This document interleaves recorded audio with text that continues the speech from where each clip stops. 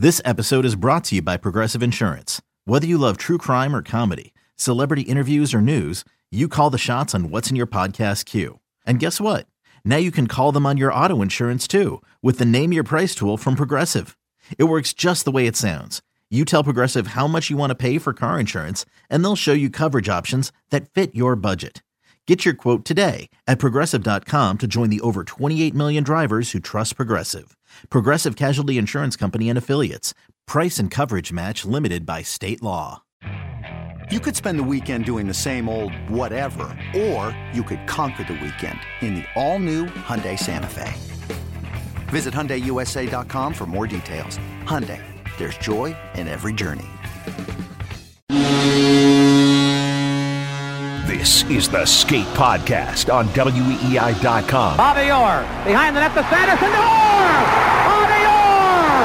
Orr! For the first time in 39 years, the Boston Bruins have won the Stanley Cup.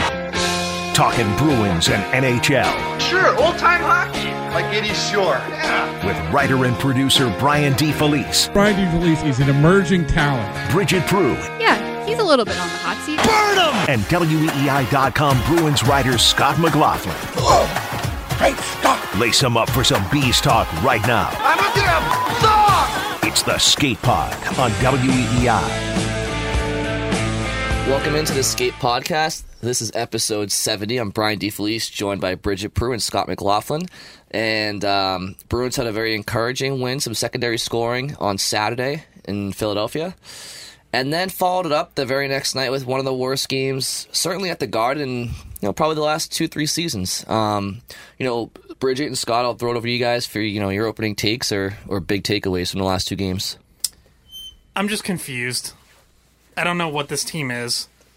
I'm hoping maybe by the end of this podcast, we collectively talk this through and I have some sort of clarity, because I just cannot for the life of me figure this team out. Like, you start to get encouraged. They bounce back from that terrible loss to Edmonton with 2 5-2 wins going into their bye week.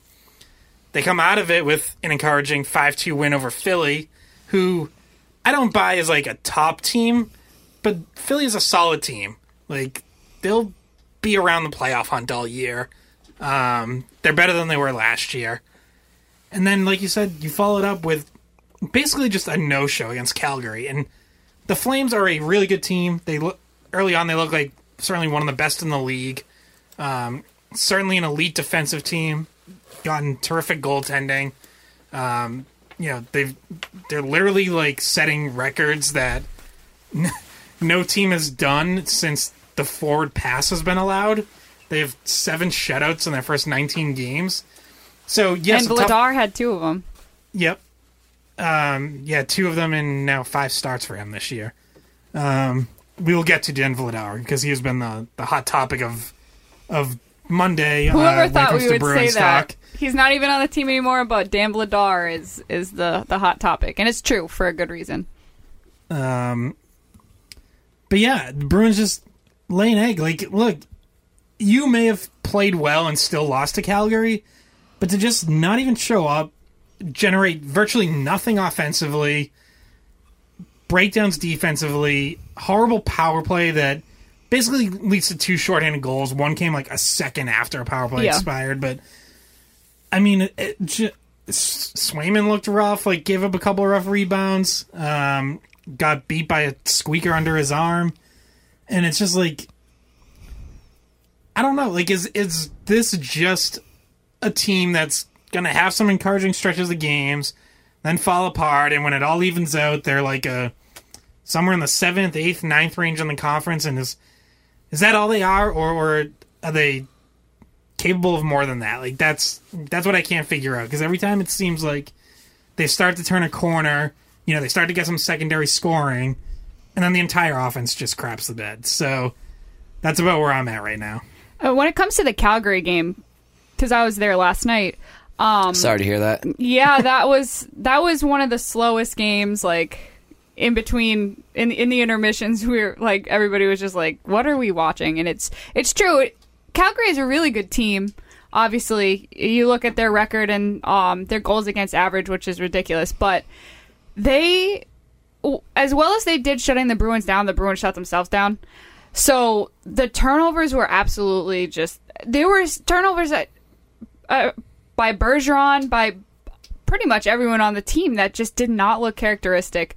The one shorthanded goal was off this no-look pass from Bergeron, backwards pass by Bergeron that just got picked up and ended up in a 2-on-0. And then Mangiapane scored on that. And then the first goal, the Forbort goal, I mean, not the Forbort goal. The first goal, Forbort made a similar backhand no-look pass to Tkachuk, and then ended up 5 seconds later, Gaudreau scoring. So they had just no consistency with the passing, and especially early on, it put them in a hole. Right, was it, 129 into the game? Yeah. So put them in a hole immediately, and they just never seemed to get things straightened out when it came to passing. And like I said, I was like, what am I watching? This isn't something Bergeron does. And they could not get it through the neutral zone. They shot themselves in the foot in more ways than one. And Calgary did a good job on their penalty kill, for sure. That's something that forced the Bruins to make some more mistakes than they normally would have. But I was kind of, the thing that concerned me a lot was the turnovers. A lot concerned me in that game, and a lot has concerned me over the course of the season, even in games where they've won. And, this Calgary loss is coming off of 3 5-2 victories in a row for the Bruins over different opponents. But even in games where the Bruins have played well this year or won a game, they aren't really imposing their will. They're not controlling the pace of play. Like, games they win, it's kind of, a seesaw, and, maybe they'll get a goal, to kind of tip the scales at some point throughout regulation. But this team, and when I say impose their will, I mean, the cycling game is not really there. The confidence with the puck is not really there to make plays. It is here and there, like that Craig Smith goal in Philadelphia. That's a play where, all around from Haula to Smith, that's a confident play. So it happens once in a while. I'd say once every 2-3 games there's a good scoring play where they show that confidence and that ability to dictate play, but it's not consistent enough. They certainly have not created an identity, not one that they're proud of, at least so far. And I think, I was very discouraged after the game. I was very pissed off, very disappointed, very frustrated.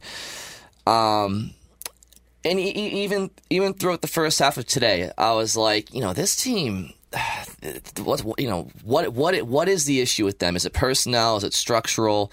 Is it a combination of both?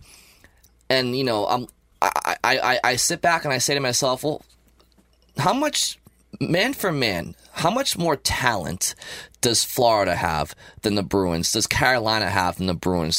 Do the Flames have than the Bruins? 3 teams that the Bruins have, lost to this year in regulation, 3 good teams. And the answer is, honestly, they're not better on paper, if at all. Maybe a hair one way or the other. So I think that the Bruins, while I don't think they have a Stanley Cup roster, their roster is much better than the way they've played. And I think that there's some tinkering of lines, I think, that could better balance the team on the back end and up front. And I like to see, maybe because we're so early in the season, the Bruins try to do some of those things, because I feel like the Oilers do it with Draisaitl and McDavid, like they're on different lines. I think that, for example, and we can break it down a little bit more in detail later, but like, let's just say, for example, Pastrnak was down on the second line and Craig Smith went to the top line right wing with Marchand and Bergeron. We know Smith can work hard with those 2 players, and those 2 players can create. But like, if Taylor Hall and Pastrnak are a tandem and they jump over the boards, well, now the teams have other things to look at, and I think the Bruins need to start tinkering some, because it's so early. We got to see this team in different forms right now. Well, and one thing that I've pushed for before and thought of again last night, and it didn't really happen, is there are games where that Bergeron line meets their match and struggles in their matchup. And last night was one of them where they got a lot of ice time against the Gaudreau, Lindholm, Tkachuk line, which, by the way, statistically has been the best line in the NHL this season. I think they're now 12 goals for and 0 against at 5-5, which is just crazy. And that line, now look, if they played, 5 times, I think the Bergeron line would win some of those matchups. They wouldn't lose every single game, but they lost for the most part last night. That Calgary's top line was better. And that's a night where it's like, at some point, midway through the game, when it's clear that matchup isn't really going your way, either, hey, you're at home, maybe try to get away from it, maybe try your 4th line against them or something, or move Pastrnak off and try to create a mismatch somewhere else. And they didn't really do that. They kind of just stuck with it. And it's, to an extent, I understand, like, look, you want to trust those guys, you want to give them a chance to pick their game up and get going, but it just wasn't happening for them last night. And I don't like the idea of, like, being so tied into keeping those 3 together that you just never go away from it. And I think really only once this season has Cassie gone away from it for more than, like, a random shift or two. He went away from it for, like, 2/3 of a game a couple weeks ago. But yeah, you don't have to go away from it forever. You don't have to go away from it for even an entire game. But it is worth it when you need to try to get something going, just to try to create something, because right now you don't have any other lines that are, like, dynamic enough to really create their own momentum. They'll do it for a shift here and there, and we've seen before Sunday, we have seen a little more secondary scoring. We saw Coyle have a big game. We've seen that 4th line has created some chances with Bleed, Noshek, and Lazar. But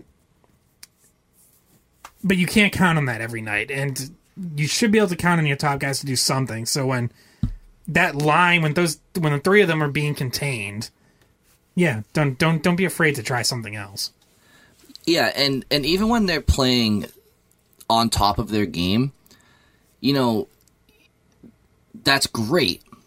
But like you said, now you have, 3 lines that aren't really doing anything. So I just think that it's not so much about, all right, the first line's not playing great, let's demote Pastrnak. It's not about that. It's about, okay, how can we get Taylor Hall going? Well, maybe put one of the best goal scorers in the world on a wing with them. Yeah, or it's just matchup to matchup, right? Sometimes that they figured out how to handle that trio. So then, in the case of Calgary, that was what was going on. They really figured out how to, keep them from getting set up, and so it could just be matchup wise. It doesn't have to be because Pastrnak isn't going or whatever. You got to try something in game, and I know that it didn't seem like they did too much against Calgary in terms of making adjustments, which is a knock on the coaching. Yeah, and to your point, Bridget, I think that's true. I think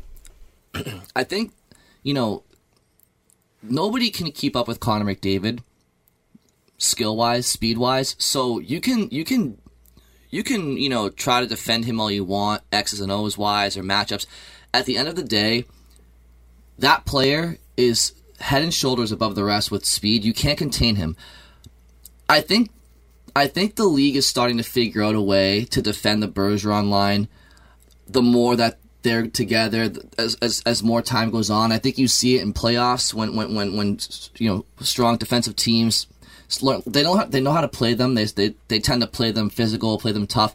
I mean, as great as Patrice Bergeron is, the fact of the matter is, speed wise, he's not going to burn anybody.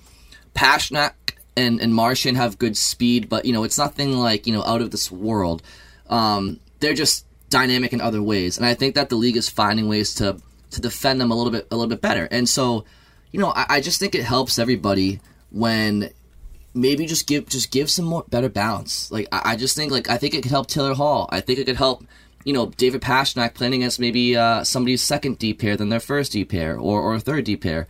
And I think somebody like an Eric Holla may have to take a seat for a few games and maybe slide Stanek into the third line and put Foligno down on the third line or Coyle on the third line. It's early in the season. This is when you have chances to mix things up a bit.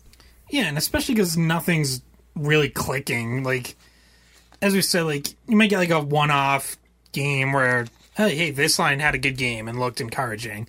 But it's not like anything's been clicking long-term where you're like, oh, we don't want to touch that. Like, yeah, there shouldn't...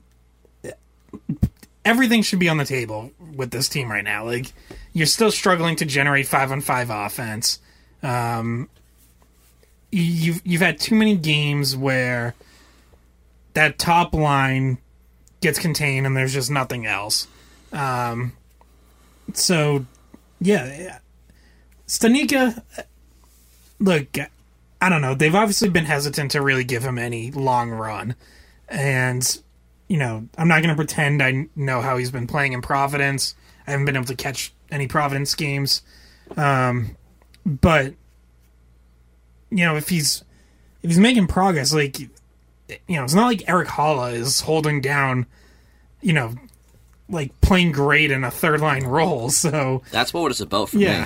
So, yeah, like, what's the downside of trying something else, of changing things up? And Brian had a suggestion. I know you tweeted out your game plan for your new lines, and you added the Bruins just so that they could see it in case they want to go with it. Yeah. Just in case Elaine is running the account, right? Doesn't she work with it now? Yeah, she does. She does. Yeah, I mean, like I said, and Scott just said it, you know, it's not so much like, oh, I'm keeping all these tabs on Stanika down in Providence, like he should come up and he'll really help this team. It's not, I mean, it's a little bit of that. I think he could in a third line center role. Eric Hollis done jack shit. I mean, he's not, I mean, to be frank, he hasn't done anything. He's invisible out there 99% of the time. And that would explain why you don't have him in your lineup. No, I didn't have enough characters, but I was gonna say he should go upstairs and split some popcorn with Scotty on the 9th. But no. Scott doesn't share. Yeah. Well, I don't know. Have you seen those eyes? If Hall looks at them, I don't know if you can deny that. Look, it's not like it's not a forever thing. I think Hall could benefit from it. He's not doing what the Bruins brought him to do. So like taking him out of the lineup for a couple games isn't gonna hurt. He's not bringing anything to the table. So. Like, Did you want to go through what your lines actually were? Yeah, I have to jog my memory. So I think it was Marchand, Bergeron, Craig Smith, Hall, Stanika, Pasternak. Again, this is for like one game. Just like amuse us. One game. Specifically, Brian. Hall, Stanika, Pasternak, DeBrusque, Coyle, Foligno, and then the fourth line's been the most consistent line lately with Bleed, Nosek, and Lazar. If you want to sprinkle an Oscar Steen for one of them, fine. But look, I just think it's just give it a look. You're playing Buffalo, you should probably win with Providence, right? So just see if those players can do anything. I don't know. You got Jack Stanika sitting there. Like I understand he hasn't like really ran with the ball yet this year, but again, like who has? And you know, like we talk about the depth scoring, and you know the story coming out of the Flames game, besides the goaltending, which you know is kind of, you know, it's kind of tongue in cheek, but like the real storyline was look, the Bruins top line got outplayed by the Flames top line, and it's disappointing because it comes off the heels of a game where the depth players propelled the Bruins to win at Philadelphia. So it's like, okay, now it's your guys' turn to take the ball, and you know, and they didn't. And so when the Bruins top line gets shut down, that's a big ask to have these bottom three lines that aren't that dynamic offensively to continue to propel them. But all of a sudden, like I said, if you're watching the Bruins on TV or you're at the Garden and you see Craig Smith hop over the boards with Bergeron and Marchand, and you know Bergeron and Marchand can create their own offense even on the shorthand. So, you know, Craig Smith will get on the forecheck and they can be, you know, they could be productive. And then the next shift, you see Taylor Hall and David Pasternak hop over the boards, whether it's with Coyle or Stanika or whomever. It just, optics-wise, it just, okay, all of a sudden they have a little bit more depth. You know what I mean? And I just think that, you know, that's what the regular they're blessed with an 82-game season this year, right? So, you know, take advantage of the time, and if it doesn't work out, all right, you know, it doesn't work out.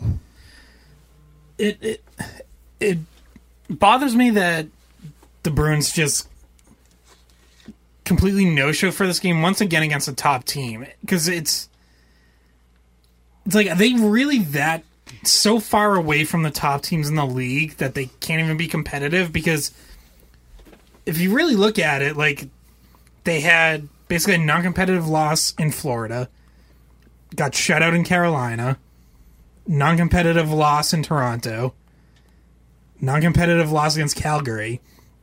They did also beat Florida, so that's good.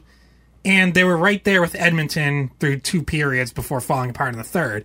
But at least there was something there. Like, at least they were toe-to-toe with them for 40 minutes.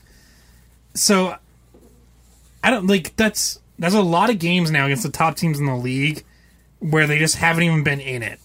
And it's like, is that because they're that far away, or is there a reason that they keep kind of no-showing in these quote-unquote big games? You know, and I think, I feel like part of it is, like, if they don't get off to a good start and things aren't really going well, it seems like they don't have answers to turn things around or to get momentum going or get some sort of spark. It's like, you know, they'll get through a period, and if they're down 1-0 and they've been outplayed, it's like, it's kind of just it. Like, it's puzzling. Like, I guess we're losing tonight.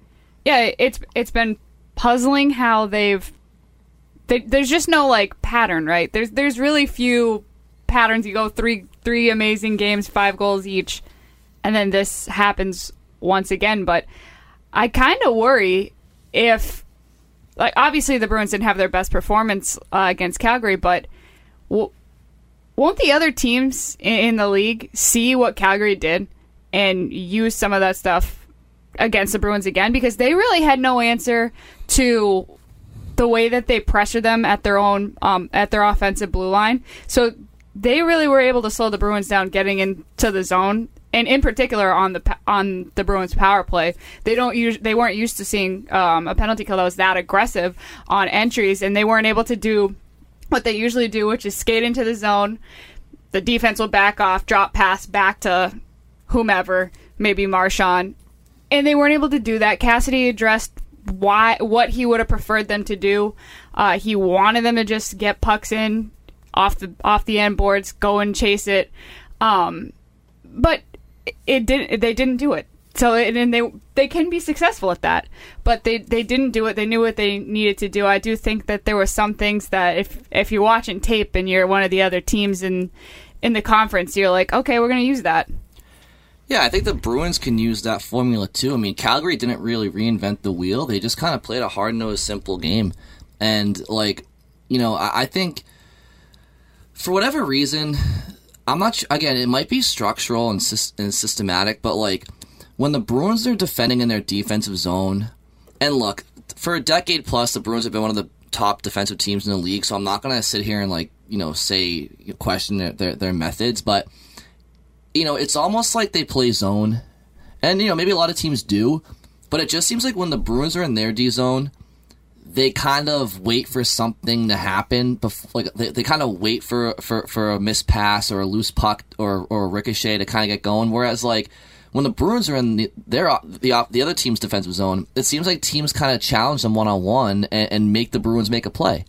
And so the result of that is that when the Bruins are in the D zone, they spend like 45 to a minute 10 in their own zone, and then they're too tired, they're too gassed to make anything happen. When the Bruins go into the offensive zone, they're kind of like teams break out a little too easily. Way too many easy breakouts, whether it's D to D or just a rim around the boards to the weak side wing, and they're out. And I don't know if it's like the way the Bruins kind of forecheck and conversely defend in their own zone, but it just kind of seems like their systems are a little bit slow as well. I don't know. Yeah, and we've also seen issues with, like, rotations being off or, like, passing guys off to another defender. There's been miscommunications. Like, the goal that Calgary scored off the face-off, that Noah Hannafin scored off the rebound, it was like, whether it was zone or man, something just got completely screwed up because there was no one around Noah Hannafin. And like the way that the face-off play worked is like Hannafin was the left point who, you know, starts kind of in the middle of the ice because the face-off's on the right side, and then he sort of wheels around to the left and like clearly starts coming in that back door for something, and there was just no one over there. And Forboard and McAvoy, the defense pairing, both ended up in the front on like the guy in the slot, and it was like either either the wing was supposed to be over with Hannafin or McAvoy was supposed to switch over to that side, and no one did. And it's like, but 5 guys on one half of the ice, and the guy coming in the back door is just completely uncovered. And that was the fourth line that was out there at the time with Forbort and McAvoy. Yeah. And I do think that McAvoy-Forbort pairing, we've said it before, but it was really noticeable last night. They just don't have that much chemistry. They have miscommunications. They had a miscommunication on the first goal of the game. They had McAvoy had passed it to Forbort behind the net. They failed to clear it, and then the Forbort giveaway was what led to the Gaudreau goal. So they had some miscommunications back there, and the Bruins defensemen have also had some miscommunications with their goaltenders that have led to not clearing the rebounds out, and things like that. Yeah, and some of it is, and then there's just the effort issue too. Like the shorthanded goal that Mangiapane scored was just inexcusable. Like, it's bad enough that you give up the breakaway, but then Swayman makes 3 saves. You have 3/4 guys back on 2 Flames, and no one picks up Mangiapane just standing in front. Marchand does just a total drive-by. Just swoops in, should have been in position to stop and tie up Mangiapane, lift a stick, do something, and for some reason just skates by him and starts to turn up ice my teammates have got this covered, I'm gonna take off and get going in transition. And it's no, you didn't have the puck yet. Why would the goal score's still standing right there? Yeah, I was gonna say, why would anyone in a 2-on-0 situation think that play was gonna be over? Because the fact that Swayman made any of those stops was impressive. Just watching it again, yeah, it just was a total miscommunication. Foligno was a problem on that situation too. He didn't pick up. I will say though, Bridget, on that play, there's no communication needed. You got one guy banging around at 3 rebounds, and you got 4 Bruins or 3 Bruins. You take the body, you get the puck. Yeah. I don't care about 3 guys. I mean, Foligno followed Dubé behind the net. He didn't stand out front. He didn't help with blocking anything. He just followed the trailer. That was a goal where, as a fan watching, you just kind of want to shut the TV off and be like, all right, you know what? You guys are checked out of this game. I am too. Yeah. I'm not going to waste my time watching you guys if this is how you're going to play. And I think that's one of those plays where Bruce Cassidy is sick to his stomach. That's from a coach's perspective. He's probably just, you know what, pack it in. Just get in the locker room. Let's go. See you at practice, because that's the effort that they gave on that play. Yeah, and from the 9th floor, I mean, it was just a clear oh shit moment. It was just oh shit, 2-on-0, and then somehow miraculously, from where I was sitting, it looked like Swayman stopped it. But obviously the rebound was still loose and they weren't able to control it, but it was out there for what, Scott, 10 seconds? It was out just bouncing around, hitting Swayman, getting more chances for about 10 seconds. Multiple whacks added, just... And it's a 2-0 game. And you got a power play with however much, 12 minutes to go. And, look, was it your greatest game to that point? No. Mm-hmm. But, when you're playing an 82-game schedule, you win a lot of games not on your best night. So you put one in there, you're feeling good about yourselves, and there's a decent chance they tie the game if they put a goal in that power play. And actually, there was a lot more time than that. It was 17 minutes. Was it really? Yeah, 3:08 into the third. Okay, well, there you go. And I think, as far as their power play goes, and their power play, overall, the numbers will say their power play has been, pretty good so far this year. Yeah, they're 10th in the NHL. Yeah, I was going to say probably top 10, so there you go. They're about 22%. Yeah. I think at times, they get too cute when they do have possession, but, 2 areas to me that they just got to improve. They haven't, it seems like, Bergeron's probably 55-45 on offensive zone draws to start power plays, which, when you lose those draws, it kind of, sucks away 30 seconds. And also, their zone entries have just been very, very inconsistent. And when they do get zone entries, sometimes it just kind of seems lucky.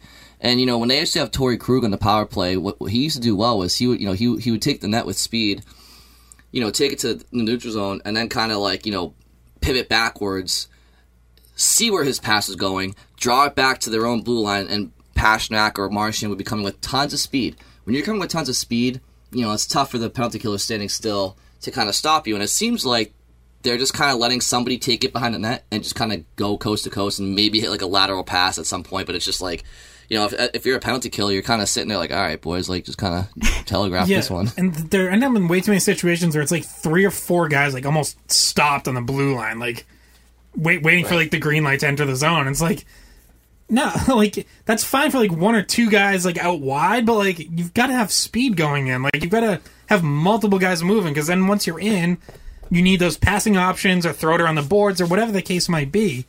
But yeah, they have way too many times where it's like guys are just standing around and then it's one guy entering with speed and he has no options and it's a turnover. And it's...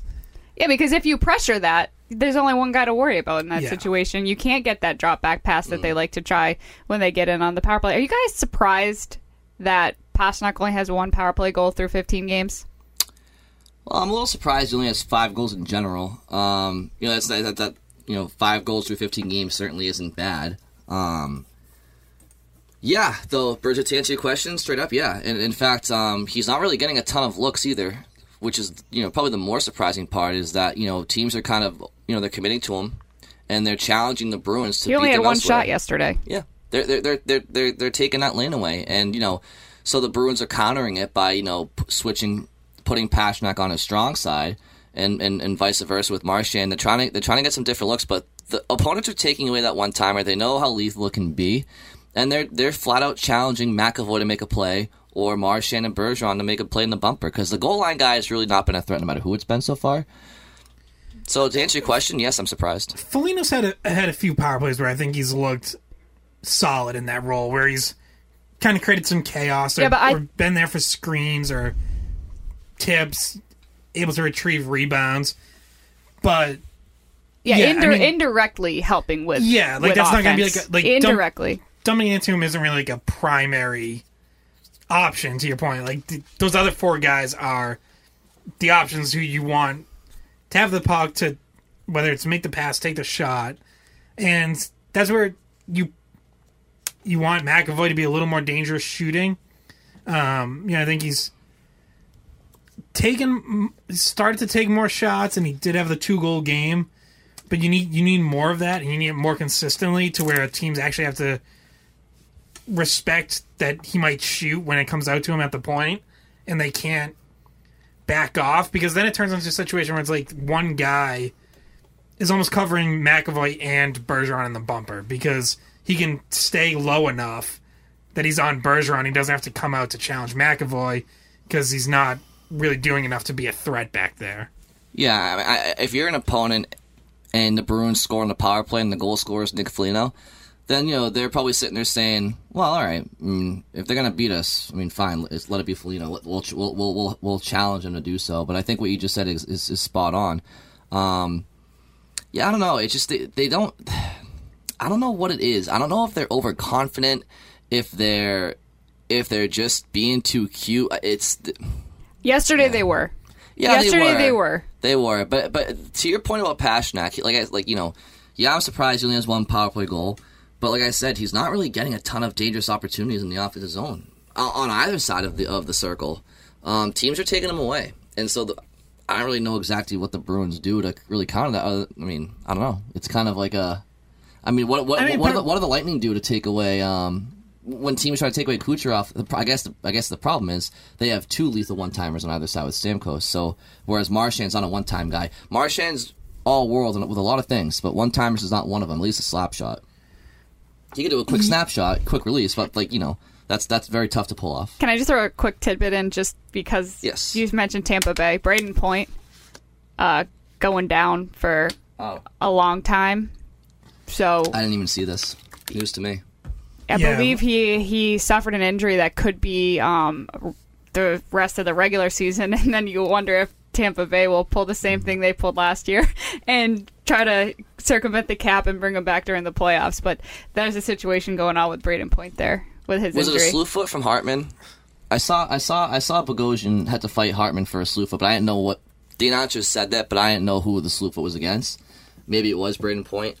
But yeah, the tough times get tougher for Tampa. This is kind of why in our season preview, I was like, well, they may have some tough sledding because they're back-to-back champs, but now they have to play everybody, and everybody wants to put them through the boards.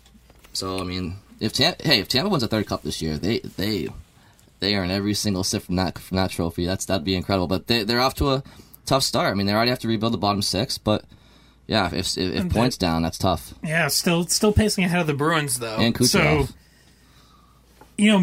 maybe the doors, because I'd say if Tampa's healthy, then the Bruins very clearly look like, at best, the fourth team in the division. Panthers look like the clear top team right now. Toronto has turned things around after a slow start. And Tampa, despite injuries, despite not really playing their best, is still in front of you. So, that's... I guess you say that would be the Bruins' competition in terms of avoiding a wildcard spot and avoiding that race. But I'm not sure they can even keep pace with the banged up Tampa. Not the way that they're playing right now. Yeah, and you just kind of alluded to it, like the Metro. I mean, that wild card, they could have 5 teams over in the Metro. Like they're all playing really well. Like Carolina, Washington, the Rangers.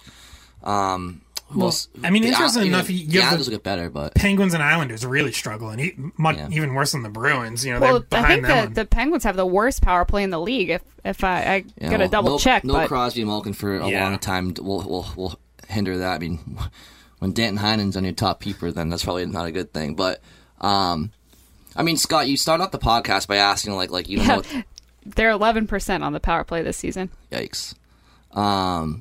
You started the podcast by saying John Henry's gonna fix it. Yeah.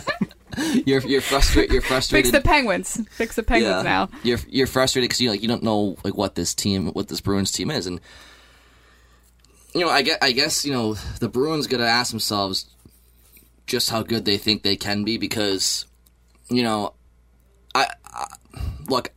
I did pick the Bruins to finish fourth in the division. I thought that there were 4 teams that could have won it. I'm not glad that so far that's kind of what it looks like, because they don't look as good as I thought they were going to. And earlier, like I said, I think a lot of these teams that they're getting outclassed by, you compare their rosters, man for man. I don't think Calgary's got much more talent than the Bruins, if any. Same with Florida or Carolina. They just play a more high tempo style. So okay, if it's not personnel, it's not necessarily effort. It could be structural, but I would like to see the Bruins try to balance out. I can't get a true gauge on this team until I see a balanced lineup. At least them attempt to. If they try to balance some lines out, and it seems to work, and they seem to have more depth because of it, all right, then maybe they're not as far away as I think they are right now. But to answer your question to start the pod, who are they? They're not good enough. That's who they are. They're right now they're playing like a fringe playoff team, and that's before they get hit by the injury bug, which is a scary thought. And that's before they take on this part of the schedule that doesn't have these big long layoffs too. They're about to play a much more condensed schedule, which could definitely be a good thing. Maybe they actually start to find some sort of rhythm. To the injury bug point that Brian was making, it could complicate things. You know who they might be? Now that I think of it, they might be last year's Bruins from the first 2/3 of the season. Weird. It's almost like do you remember, they still have the same problems. Our first episodes of this when we started doing it in February last year. Yeah. I feel like a bunch of the episodes, it was are they a playoff team? Can they contend? Should they make moves at the deadline? Should they be going for it? What is this team?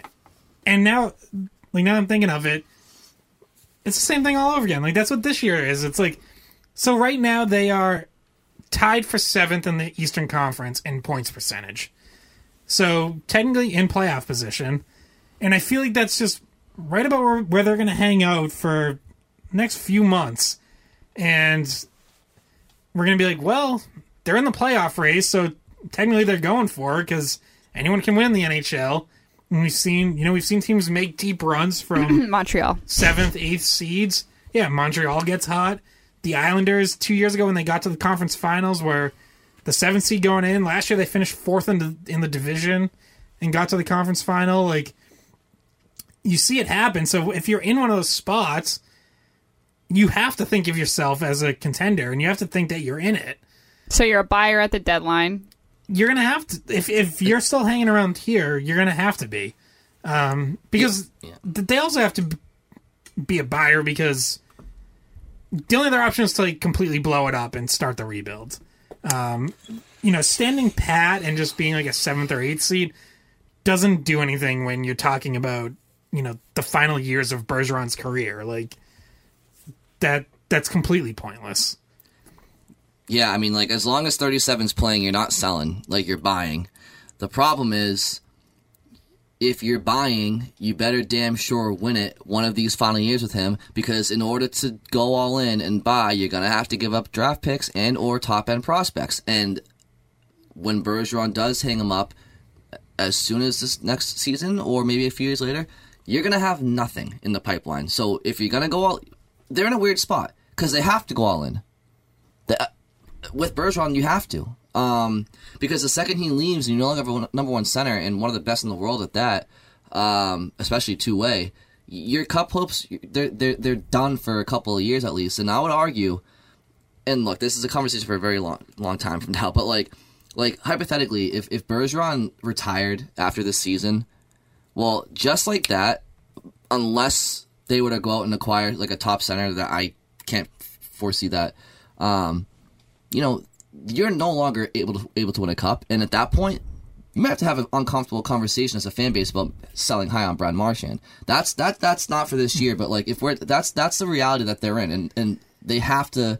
That's why there's so much pressure on them to win. That's why like we care so much, and like we've seen this team go from a basement dweller in like 05 through 07 to a cup champion in 11, and stay just underneath that caliber since then. We know a team that's capable of going far when we see one. And when we started this podcast last season, it wasn't one of those teams. Okay, sometimes a big acquisition can put everybody in the right spot. That's what Taylor Hall did. The difference is last year, at least they had a 1-2 punch up the middle. A 3 if you include Coyle, who had a bad season, but he was still a very good third-line center on paper. The difference is right now, they don't have that depth up the middle. Can they get that at the deadline? I don't know. Does David Krejci come back? Maybe. If Krejci comes back, which Buccigross tweeted that, and the last time he tweeted that was when he broke the Eichel news? I don't know who. Buccigross doesn't tweet anything for no reason. Okay, he tweeted a split screen of Krejci and Rask. He must be hearing something. I don't know if it's valid. Maybe he just wanted to really taunt Bruins fans. I kind of got but that. He was a Bruins fan growing up, so I don't think he'd want to. But like, let's play the game for a quick second. Like, if Krejci would have come back at some later this year, and the Bruins went out and also got like a winger at the deadline on top of who they have right now, like, all right, like that's a lot. That's all of a sudden you have a lot more depth. But as the team currently sits, just like when we started this podcast last year, they're going to have to really improve to change my mind. And, oh, by the way, when they did improve the team last year, they got bounced in the second round in 5 games. 6 games. 6 games. So if they had the roster they had last year, this would be a different conversation. Like, if Krejci's still here, I think that team was set up for success. If Krejci didn't walk away, that second line, you probably see Hall getting much more involved in the offense. There was a lot of chemistry there, and it just hasn't been there with Hall and Coyle, just not as much as you'd like to see from him. But with Krejci, I thought that the other pieces kind of fell into place. So once they lost him, and I don't think that their off-season moves at all really addressed that loss and their defensive situation, adding Forbert. Yes, he has 4 goals, but I think their team, if you brought back that same team as last year, the Bruins would be in a better situation. Yeah, I mean, we didn't like their bottom 6 last year, so they went out and addressed that. Honestly, so far, Foligno's been, like, okay. Not on the score sheet he has, but in general, he's bringing effort. Holla hasn't done a thing, and Nosek I've liked. But, I kind of knew that was going to be the case. Their trade deadline acquisitions last year were above and beyond what they did in this offseason. Yeah. Yeah, and Lazar, Lazar kind of counts as he's kind of like in my mind an off-season addition because he only played so much last year. But the problem is the Bruins shouldn't have been in a situation where you needed to go out in free agency and spend millions on depth players, because that's what drafting and developing is for. We'll get into that in a little bit. But and each year that they go for it, that supply runs out, right? They trade Bjork, they trade draft picks, they keep having to thin things out at the trade deadline. So this is a point that someone made on Twitter, commenting to us that that they've traded away, and this was in the context of Vladar, which we can start to seeg into here, but. Dun, dun, dun, dun, dun, dun, the point was like they've traded away so many young players that they've developed. Like, no wonder they don't have young players to plug in. And it's like, well, first off, how many have they traded who have like gone on to stardom? None. Second off, like they've made those trades because they've been going for it. Like they've taken chances at the deadline, and some have worked and some haven't. Last year, Taylor Hall worked, and to a lesser extent, Mike Riley worked. Like, those trades improved your team and gave you a shot, gave you a reason to believe. Trading Ryan Donato for Charlie Coyle worked. Like, unambiguous win. Now, you can debate Coyle's contract after that, but the trade itself, win. You were Game 7 at home from a cup win. Yeah. Trading Ryan Lindgren for Rick Nash doesn't look good now, but it was understandable at the time. Like, they needed a top 6 wing. You thought Rick Nash was going to be it. He gets a concussion like his 3rd or 4th game and is never the same after. Like, I don't know. You can't plan on that. Like, what are you supposed to do about that? Well, okay. So look, okay. So the problem for me with this Bruins team, okay, and now. It's very polarizing. Every time I go on Twitter, I feel like Brian was very active on Twitter on Monday, by the way. I was. This is like I think he like doubled his career tweet total in one day. I know. I don't tweet very often, but like sometimes I don't know. Anyway, so Bruins Twitter is very polarizing. It reminds me a lot of social media during the election years with the left and the right. People just couldn't. Everybody was right apparently. Nobody could compromise or talk or have a discussion. You have on one side of the aisle, you got the hardcore, diehard Bruins fan who sleeps in their Bruins t-shirt, where Sweeney can do no right.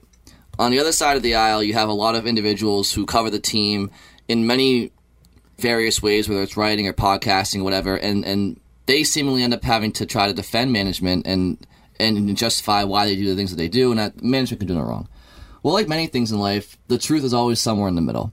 And, the topic of discussion last night was because Vladar was back in Boston and got the shutout, so it was like, all right, should the Bruins have paid Allmark or saved money? And, people think Swayman and Vladar could have been a cheaper option and you could have gotten more team needs. I was one of them. I also thought that they could have just got a cheaper veteran goalie. And on the other side, people say, well, this window's closing. You can't go into a year with those young goalies. It's too big of a risk. And I get that too. And they also say that, well, who are you going to get on the free agent market on D4? There weren't big impact players. And that's true too. For me, the Bruins issues go so far back, and it goes back to, like I said, like the drafting and developing. And I did this. You're going to be proud of me, Scott and Bridget. I didn't do this on Natural Stat Trick. I did this myself. I was just curious. Oh, math. I was just curious, okay? So get the gif of the guy from Hangover right now going down the escalator with the calculations over his head. Over the last 10 drafts, okay, so from the 2012 draft to this past year, the Bruins have drafted 60 players, okay? 9 of them went on to play at least 50 games with the Bruins. 6 of them remain. McAvoy, Carlo, Grzelcyk, Pastrnak, DeBrusk, and Trent Frederick. Okay. So of that list, especially up front, you're really talking David Pastrnak as the only impact forward in the last 10 drafts. And McAvoy is obviously a franchise stud, and Grzelcyk and Carlo are certainly steady NHL defensemen. So it's not as bad on D. And Sabora was at 49 games, by the way, so he wasn't included in this. So long story short, like I just don't think, like, people, whatever, even if the Bruins didn't sign Allmark and they had more cap space to use, like I was arguing, but it was kind of tongue-in-cheek, but like, people on the other side of the aisle, they're right. There weren't a ton of players to go out and get. I think the Bruins are where they are right now because they haven't drafted and developed I'm not saying 10 players, but at least a couple more than they have to impact this team. Again, over the last 5 drafts, not the only player that is on the Bruins now and has played for the Bruins is Jeremy Swayman, and he's a goalie, not a skater. And it's a very young league. You have 18 and 21-year-olds playing right away, and the Bruins have a lot of players in their early 20s that are in the ECHL, the USHL, college hockey, and they're not even close. So, and the argument that they have had draft picks in the 20s in the first round, I get that. A lot of teams have. Tampa Bay played in the 2011 finals, conference finals. They went to the finals in 2014. They've gone to back-to-back cups. They've been one of the best teams in the league for 10 years, too. And they found Point, Palat, Killorn, Cirelli, all outside the first round. And Kucherov as well. So that, to me, is why the Bruins have never been able to get over the hump, because they just haven't done a good enough job developing, and that's why they are what they are. Not because they signed Allmark, not because they didn't have enough money in free agency. And I think people need to realize that it's a long story behind this team where they are right now. Yeah, and I guess. Sorry for taking up the whole podcast, guys. I need to get a water or something. And well, to touch on the Vladar thing, because that's the one decision that was kind of under a microscope against Calgary. Not that any of that other stuff was. It all factors in. The Vladar stuff is just the most recent stuff. And Scott wrote an article revisiting that decision. Did you want to share anything that you took away from that? Well, so basically, some people were like criticizing this as revisionist history, and it's like, yes, it is. Like I'm literally revisiting the decision that they made. Like, the article literally says revisiting. First word. But like, if people would actually read it, like I admit in there, like I was mostly fine with the Bruins' approach to the goalie position this offseason, and people can go revisit our podcast. Brian was one of the ones who was saying take a chance on the young guys or find someone cheap or don't spend significant money at the goalie position. I didn't love spending that much on Allmark, but for the most part I was fine with their approach, and it would have been uncomfortable going into the season with Swayman and Vladar. Like, that is 2 young players, pretty unproven. Yes, you're taking a big risk, and I think at that point in July, the Bruins didn't... Like, Tuukka just had surgery at that point. They didn't know how his recovery was going to go. They didn't know if there was, if he was going to be an option or not. Like, obviously now, it looks like he's getting closer and is probably going to play this year. There are even reports that he might consider other teams. To me, that would basically be like if the Bruins said, thanks but no thanks, like, we don't need you or we don't want you or whatever. Then I think he would consider other teams. But, yeah, it bothers me, to Brian's point about, like, the polarization. Like, I can admit that what I thought over the summer hasn't worked out well. And that's not to say that Allmark won't figure it out and be better. And it's also not to say that Vladar is going to be some great goalie every time he goes out now. Like, he's off to a great start for sure. He is 4-0-1 with a .945 save percentage and 2 shutouts. He looks like, at the very least, a legitimate NHL backup goalie. And he's been a very good one for Calgary, playing behind Jacob Markstrom. Could he have been part of something close to a 50-50 split and been good? Would he have been able to say Swayman struggles, as he has a couple times, as he did Sunday night? Would Vladar be able to run with it for 3 starts in a row? Like, those are all still questions, and they're very fair. Mm-hmm.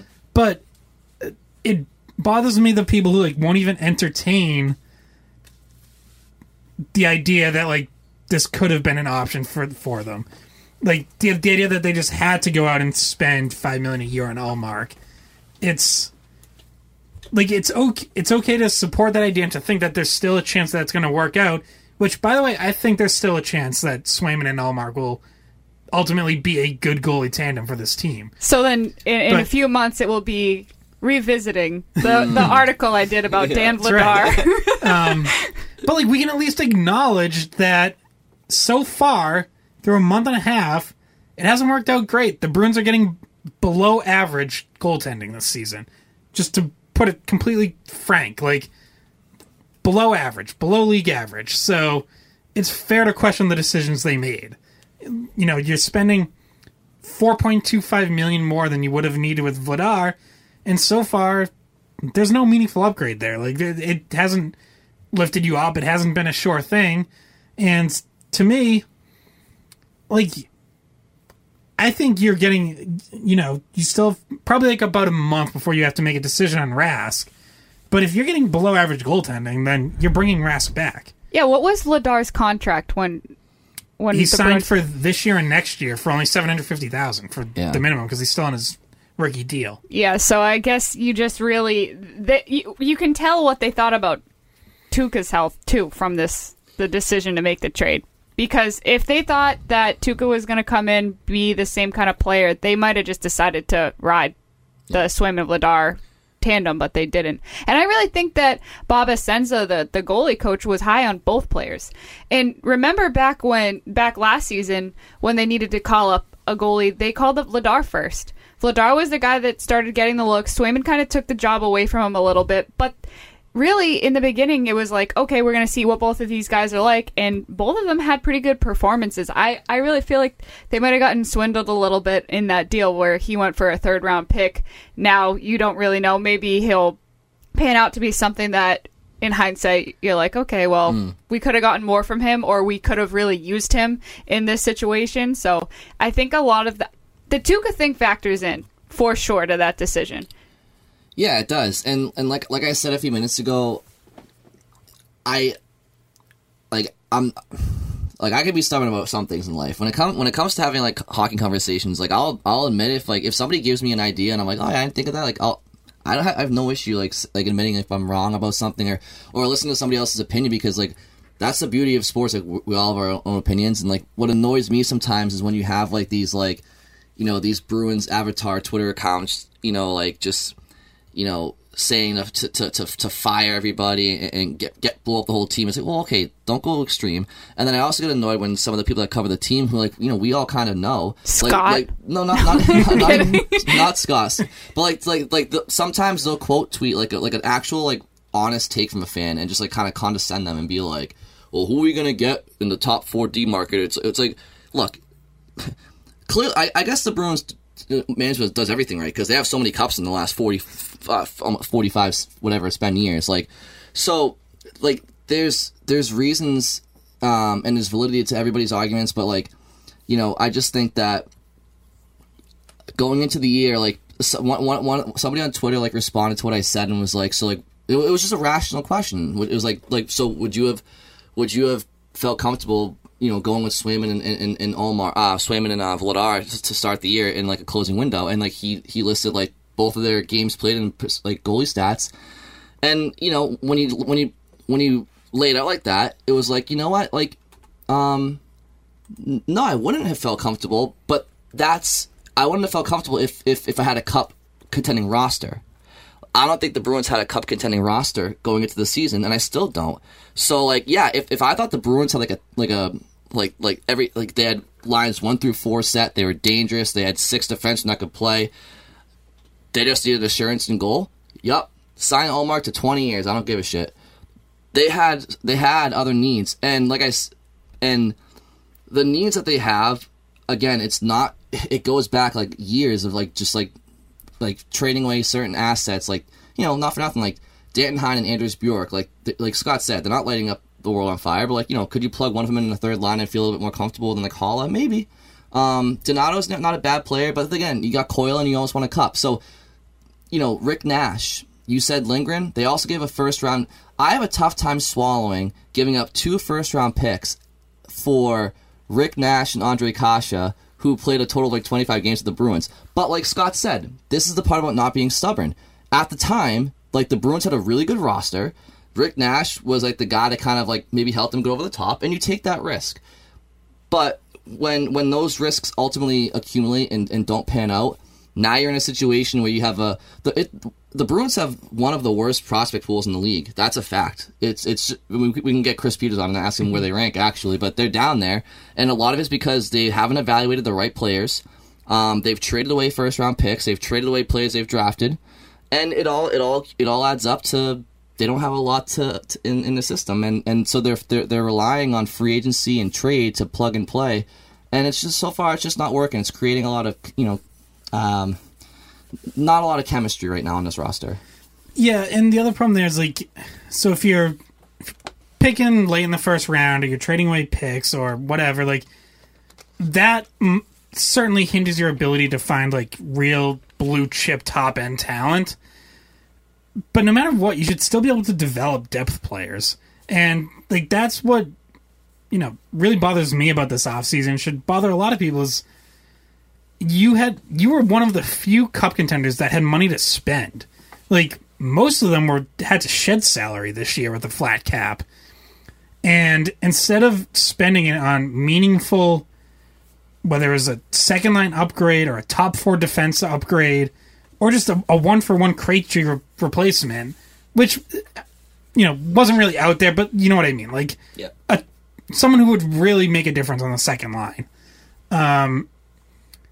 You had money to spend to potentially address those areas, and then you could fill in your depth with prospects, with players from Providence, if you felt they were ready. And obviously the Bruins just didn't feel they were ready because they ended up spending their money on depth instead.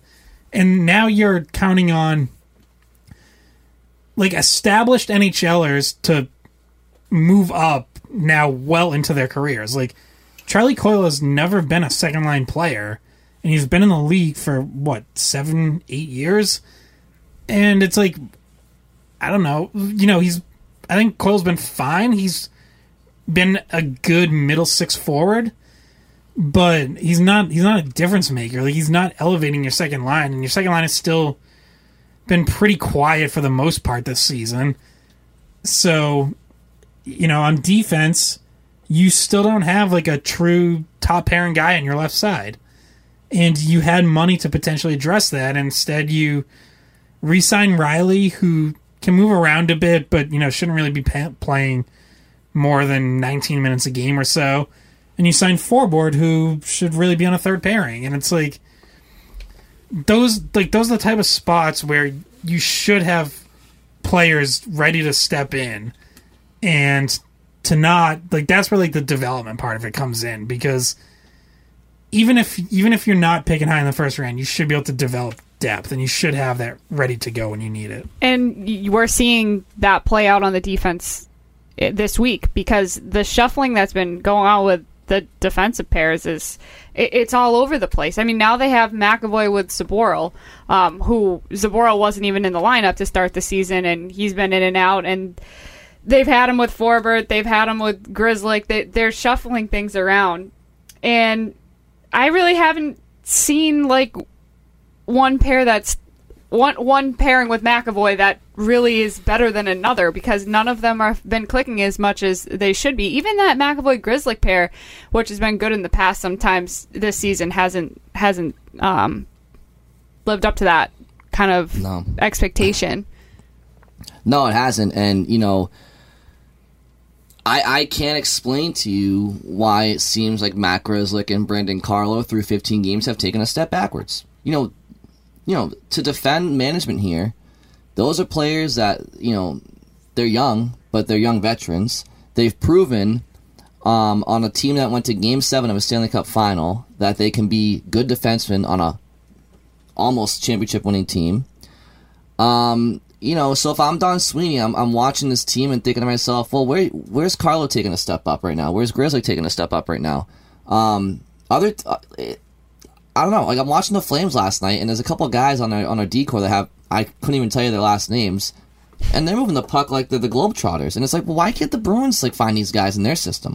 You know what I mean? These guys come up from Calgary's AHL team, and I don't know. It's a couple of guys are underwhelming for sure.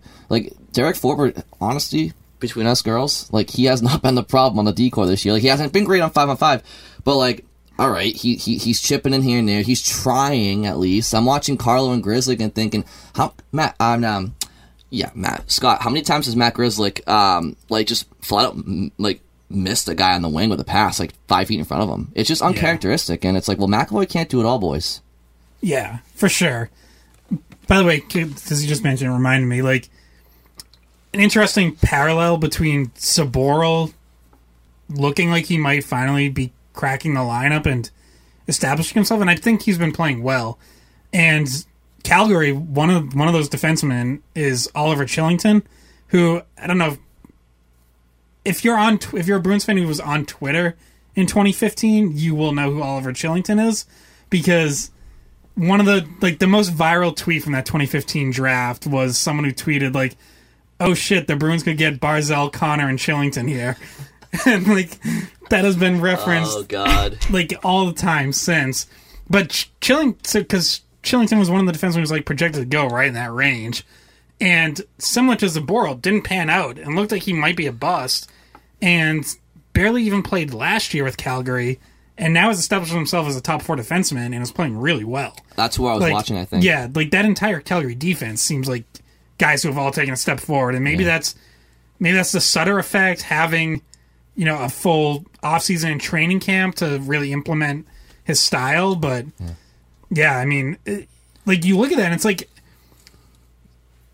Calgary's defense doesn't look like, on paper, one that would be like the best in the league, but man are they playing well. And the Bruins, I think, still generally have a fairly good defensive system. Like, we don't see them giving up a ton of great chances, but there's definitely something off. Like, we've talked about the breakouts, we've talked about miscommunications, where there's just too many mistakes, and they're not frequently like leaving guys just wide open in front of the net or letting guys just walk to the net. That has happened sometimes, probably still too many. On the power play, for sure. Well, yeah. But, yeah, like, I mean, I think Cassidy's system, like, I don't think it's gotten worse. I think it's still fine. I think it can create the structure of a good defensive team, but right now they're just not executing. And to your point, like, guys like Carlo and Grizzly have been around long enough that shouldn't be an issue. Like, if you want to say, you were counting on one of them to play a top pairing role, like, if McAvoy missed a few games and Carlo to move up, or if Grizzly was playing 23 minutes a night, I'd be like, okay, that's probably a little over the heads, but those guys should be just fine on a second pairing. And to your point, like, they've been inconsistent at best. Well, think about when they were much younger, right? Like, when Carlo was like a sophomore and maybe his third season, like he missed the playoffs on back-to-back years in the last game of the season, and he was so vital to those teams that as fans we were like, well, shit, they can't do anything without Carlo. And then when they played the Blues in the finals a few years ago, when Matt Grizzly went down from the Sunquist hit, that was a huge loss in that. Yeah, I was like, that's the biggest advantage the Bruins have over the Blues is their transition game and their mobility in the back end, and Grizzly was a huge part of that. And he went down. I was like, oh boy, I think the tides are turning now. And Carlo now, last year against the Islanders. Exactly, yeah, he went down against the Islanders too from Clutterbuck. So, like, and now it's just like I said, like Grizzly is so talented. He's like just missing passes, and Carlo's just, I don't know. It's like they're not playing terrible, but they're not playing to their talent or their capabilities. It's just, and it's a problem overall. Offense is the biggest issue. I think we all agree with that. But it's just like so like last night the Flames had Rasmussen, Hanifin, Brandon Tanev, not Brandon, that's his brother, Chris Tanev, and then this Finnish kid with the blonde hair. But then there was the kid that I couldn't think of his name, and that's who you were talking about. I was watching him, I'm like, who's this kid with the quick crossovers and the head fakes and like just starting transition, and the Bruins need a little bit more of that on the back end. I think they'll be fine overall. They still need to add, but that's a conversation for later. But up front, I guess, guys, to kind of, I mean, I don't know if we want to just kind of give a quick fix to how, because look, we can talk about drafting, developing for years. I'm actually impressed. I talked about it for 5 minutes straight without bringing up the 15 draft. I tried not to bring that up because I know that's all right. I got you. Yeah, thank you. Thanks for the Scott circled back. Yeah, he circled back. Best Scott. But like we could talk about that forever. But the fact of the matter is, like, with what their current roster is, where do they go from here to try to right the ship? I mean, like I'll let you guys go because I already kind of said earlier. I think they should just kind of like try some different line combinations, mainly sliding Pasternak off that first line for some balance. Maybe you guys have something different, or maybe it's just a matter of playing more games in the schedule. Yeah, it's been a slow start. I think it's been a slow start, especially for the defenseman getting, up to speed. I don't know if there's really an easy fix, Brian, because I'm looking at the lineup and it's just like a puzzle that I don't know if it has a solution, right? I don't know if they have all the pieces and that they can put them in place and that it's gonna, fill out the puzzle, solve the problems.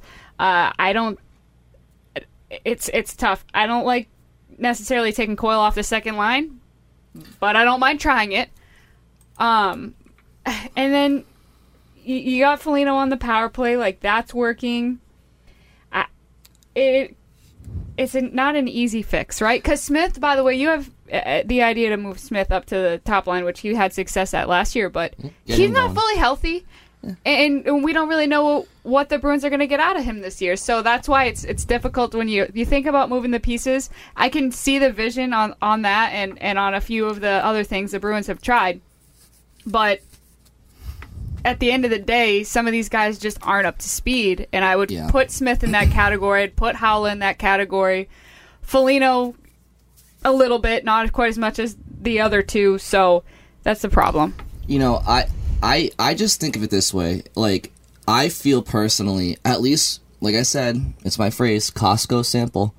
I just feel like right now, I think that Patrice Bergeron and Brad Marchand give Craig Smith a hell of a better shot to get going than Jake DeBrusk and Eric Hall do. I think that David Pastrnak has a hell of a better chance to get Taylor Hall going than Nick Foligno does. This is kind of, I'm trying to get everybody the best chance to get going. And then once they get going, maybe you can slide them back where they should be, but you got to get people going. And like Eric Hall, for example, like I went on YouTube a few days ago and just like kind of watched some of his early career highlights when he was in Vegas. Like I was like, I want to see what he was doing differently when he was scoring 30 goals. And I gotta be honest, it's not great what I'm about to say, because a lot of them came from David Perron doing 99% of the work and finding Hollow for an open net or something like that. And then a lot of the goals were tip-ins in the power play and this and that. So it's like, okay, it's great that he was able to finish that year, but I look at David Perron and I'm like, well, he's setting up Hollow for all these goals for the most part, while DeBrusk and Smith aren't going to do that. You know what I mean? So like, I was actually discouraged watching it because I was like, oh, so that's why Hollow played so well, because the team caught fire and he was playing with a pretty good player in Perron, and sometimes like Pacioretty. So actually, I think he was the following year. But regardless, he was playing with some good players that were making. They were doing everything, and he was just the beneficiary. And I don't see that being the case with his current line mates in Boston. No, and you don't need him to produce like that. You just need him to be a solid third liner, and he's kind of lost in the offense. And I don't know if he's going to be. Like, if you dig into like the analytics, his production rates have for the last few years have basically been like fourth line type rates. So even expecting to be, a regular third liner was a bit ambitious. And this is where, I think, first off, have a little bit of patience. As I mentioned, they're in playoff position right now, and they have a fairly favorable schedule coming up here where you have some winnable games, and you have games against teams where other lines can get going, like they were in these 3 games before Sunday, the 3 straight 5-2 wins. But like, you have Buffalo coming up on Wednesday. Rangers are off to a good start, so that's a tough one. But then you have Canucks, Red Wings, you have the Predators in there, you have the Canucks again. So you have some games here where, 1, you can pile up some points, and 2, guys can find the back of the net and start to get some confidence. You'd hope. Now, if they struggle to get secondary scoring against these teams through this stretch, then we're having a whole different conversation, or I guess maybe not a different conversation, but a much more urgent one about where this team is going to find offense. And the second part of this patience for me is really working with Jack Stanika down in Providence. Like, have like almost like a coach is dedicated to getting him to improve to somewhere where he can help you this season. Like, whether it's calling him up and giving him a chance with the big club, or just working with him in Providence and letting him take steps there. But I'm starting to feel like at some point before the trade deadline, you're going to need to find out if Jack Stanika can be an everyday middle six center for you, because as we mentioned, I'm not sure that that's going to be Eric Haula. So is Haula the odd man out, or is Nosek, or who's the odd man out? Maybe Haula ends up in a fourth line role or something. Like there's going to be injuries too. You figure that out later, but I just think that if this offense is ultimately going to take a step forward, it's either going to have to come from Jack Stanika really breaking in and establishing himself, or a trade. So, I didn't particularly love their forward signings to begin with, and now seeing it play out, it's like there hasn't been any sort of significant upgrade over last year. There arguably hasn't been any upgrade at all. So, I think some of these guys can play better, but I still don't think it's going to suddenly turn your second and third lines into a strength. Yeah, I mean, I think Corrali was more noticeable on a game-to-game basis than Haula. Wagner had a down year, but like you said, I liked the Nosek signing because I've seen him go to a finals with Vegas in his appropriate role. I knew Haula would be a stretch. Foligno, I was like, well, I guess we'll see. I mean, but I think something's got to give. I think when you look at the Bruins historically, their track record for developing players down in Providence and then eventually going to the Bruins and being an impact player, there's not many names to look at on a list. I mean, you look at McAvoy, he went from BU to the Bruins playoffs. I think Pasternak maybe played 25 games at 18. After that, he was up. So, Grzelcyk, I guess, maybe, I don't even know how many games Carlo played down there. DeBrusk may have played a season, or half a season, but, I don't know. It's just, so I'm not optimistic that any of these guys down in Providence will make an impact in Boston, and it's almost like they don't even get a chance to. Now, the one guy I do think could make a splash is Stanika, but they call him up and they send him down. I also like Oscar Steen, but look, I get it. He's not on a one-way contract, so they're not gonna call him up and replace Lazar with him or whomever. So I think you're right, Scott. They are in playoff position point wise, or point percentage wise. We're acting like they're Arizona, where they're a one-win team through the first. Well, that's Boston. The expectations are never to just make the playoffs. But I think it's because, and Bridget, I know you've watched hockey your whole life, and I'm sure Scott has, and I have. We've seen management build from, like I said earlier in the podcast, from a basement dweller all the way to a championship team, and we've seen everything in between. So we know what we're looking at. We know how far a team can go generally by looking at them. We've seen enough of it. Well, and we even saw the reset in the middle of this past decade, right? Where it was okay, Spooner, they needed some turnover, Erickson.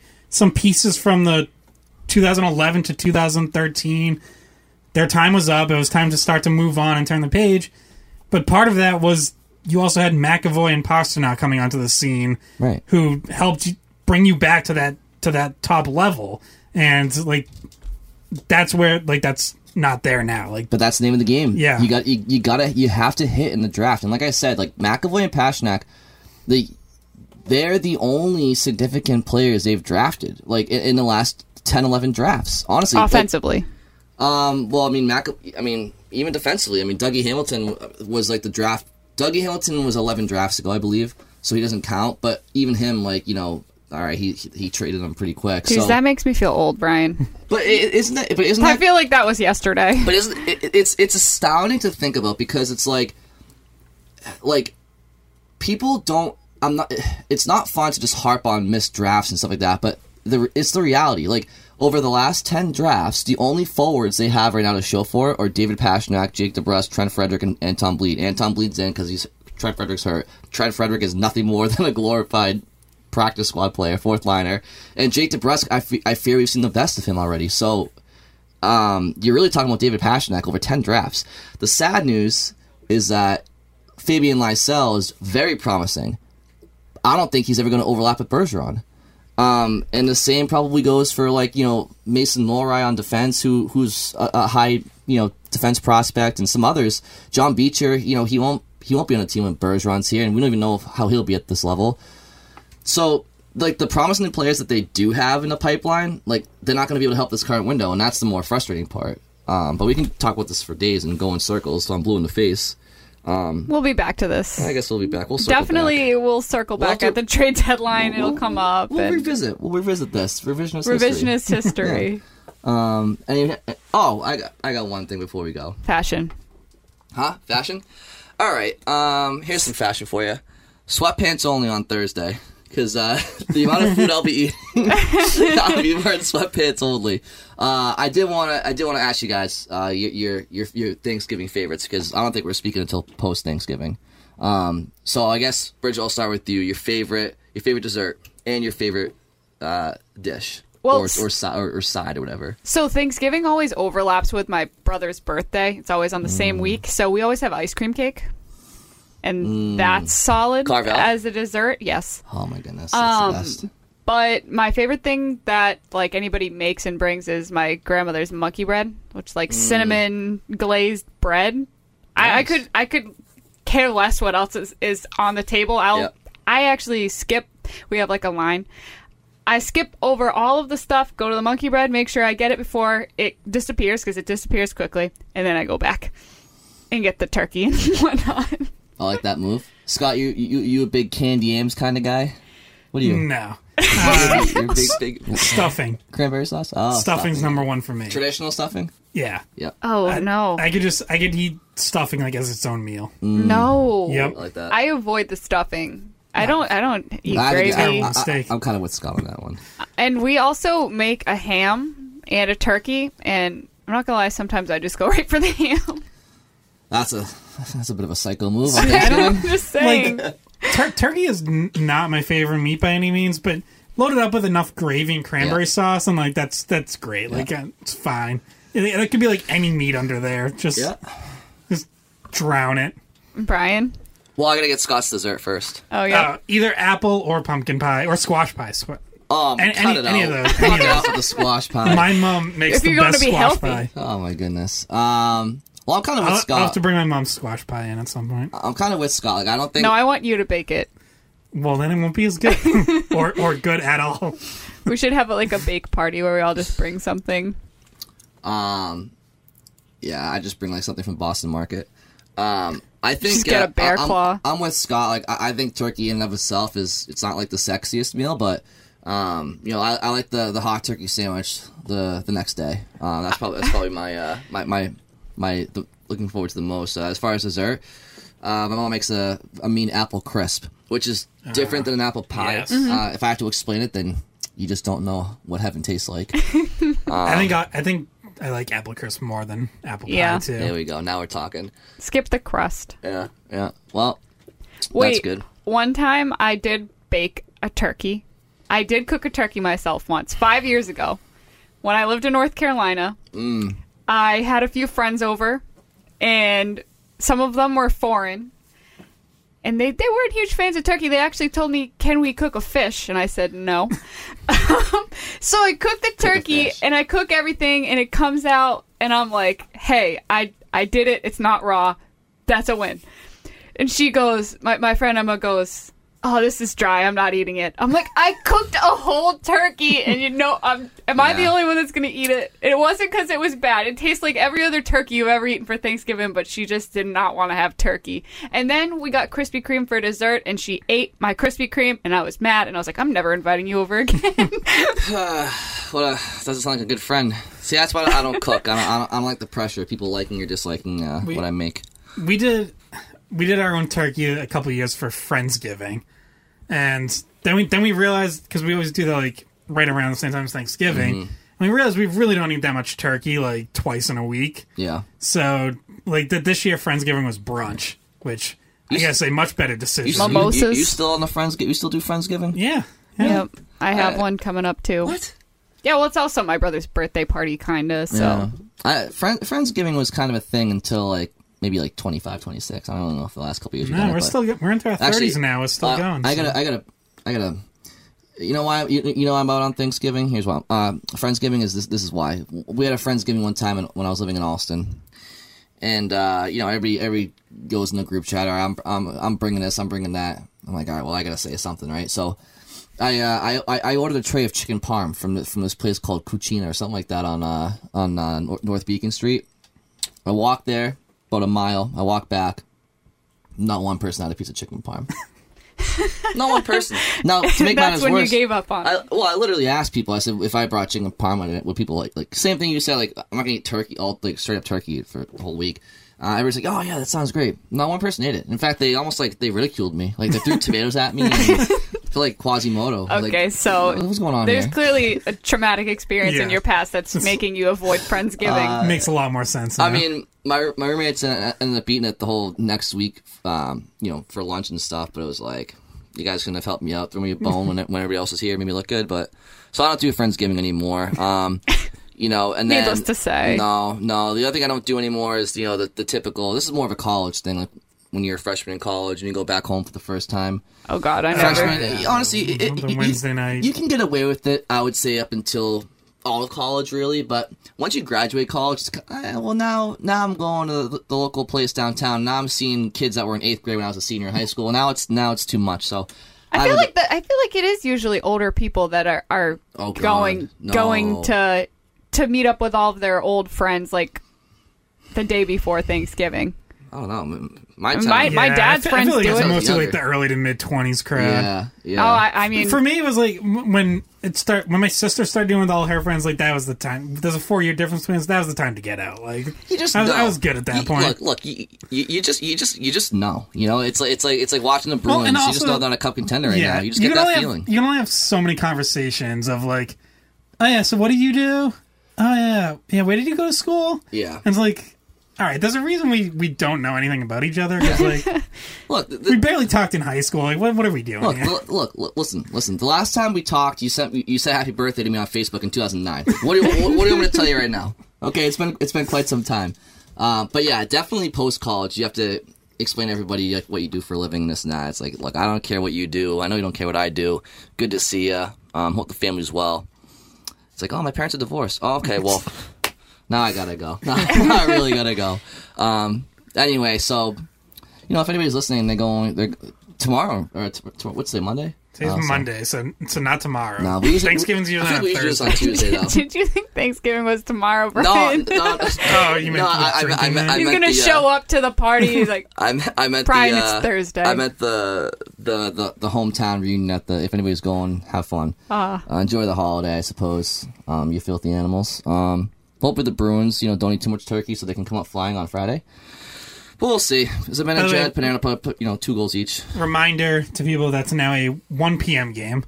They It was on ABC. It was originally 3:30, and it's still listed at 3:30 in some places. So, just don't have too much of a food coma. Just wake up by like 12:55. That's all I plan to do. All right, well. That's it for episode 70. Scott, get cracking on who wore 71 for next week. I'll be testing you. I don't think there was one. Wait, did you say who was 70? Oh. Did we say that yet? Did you say who was 70? We said it before. We said it before the podcast. Doesn't count. If you don't play 10 games with the team, it doesn't count. Well, no, Scott.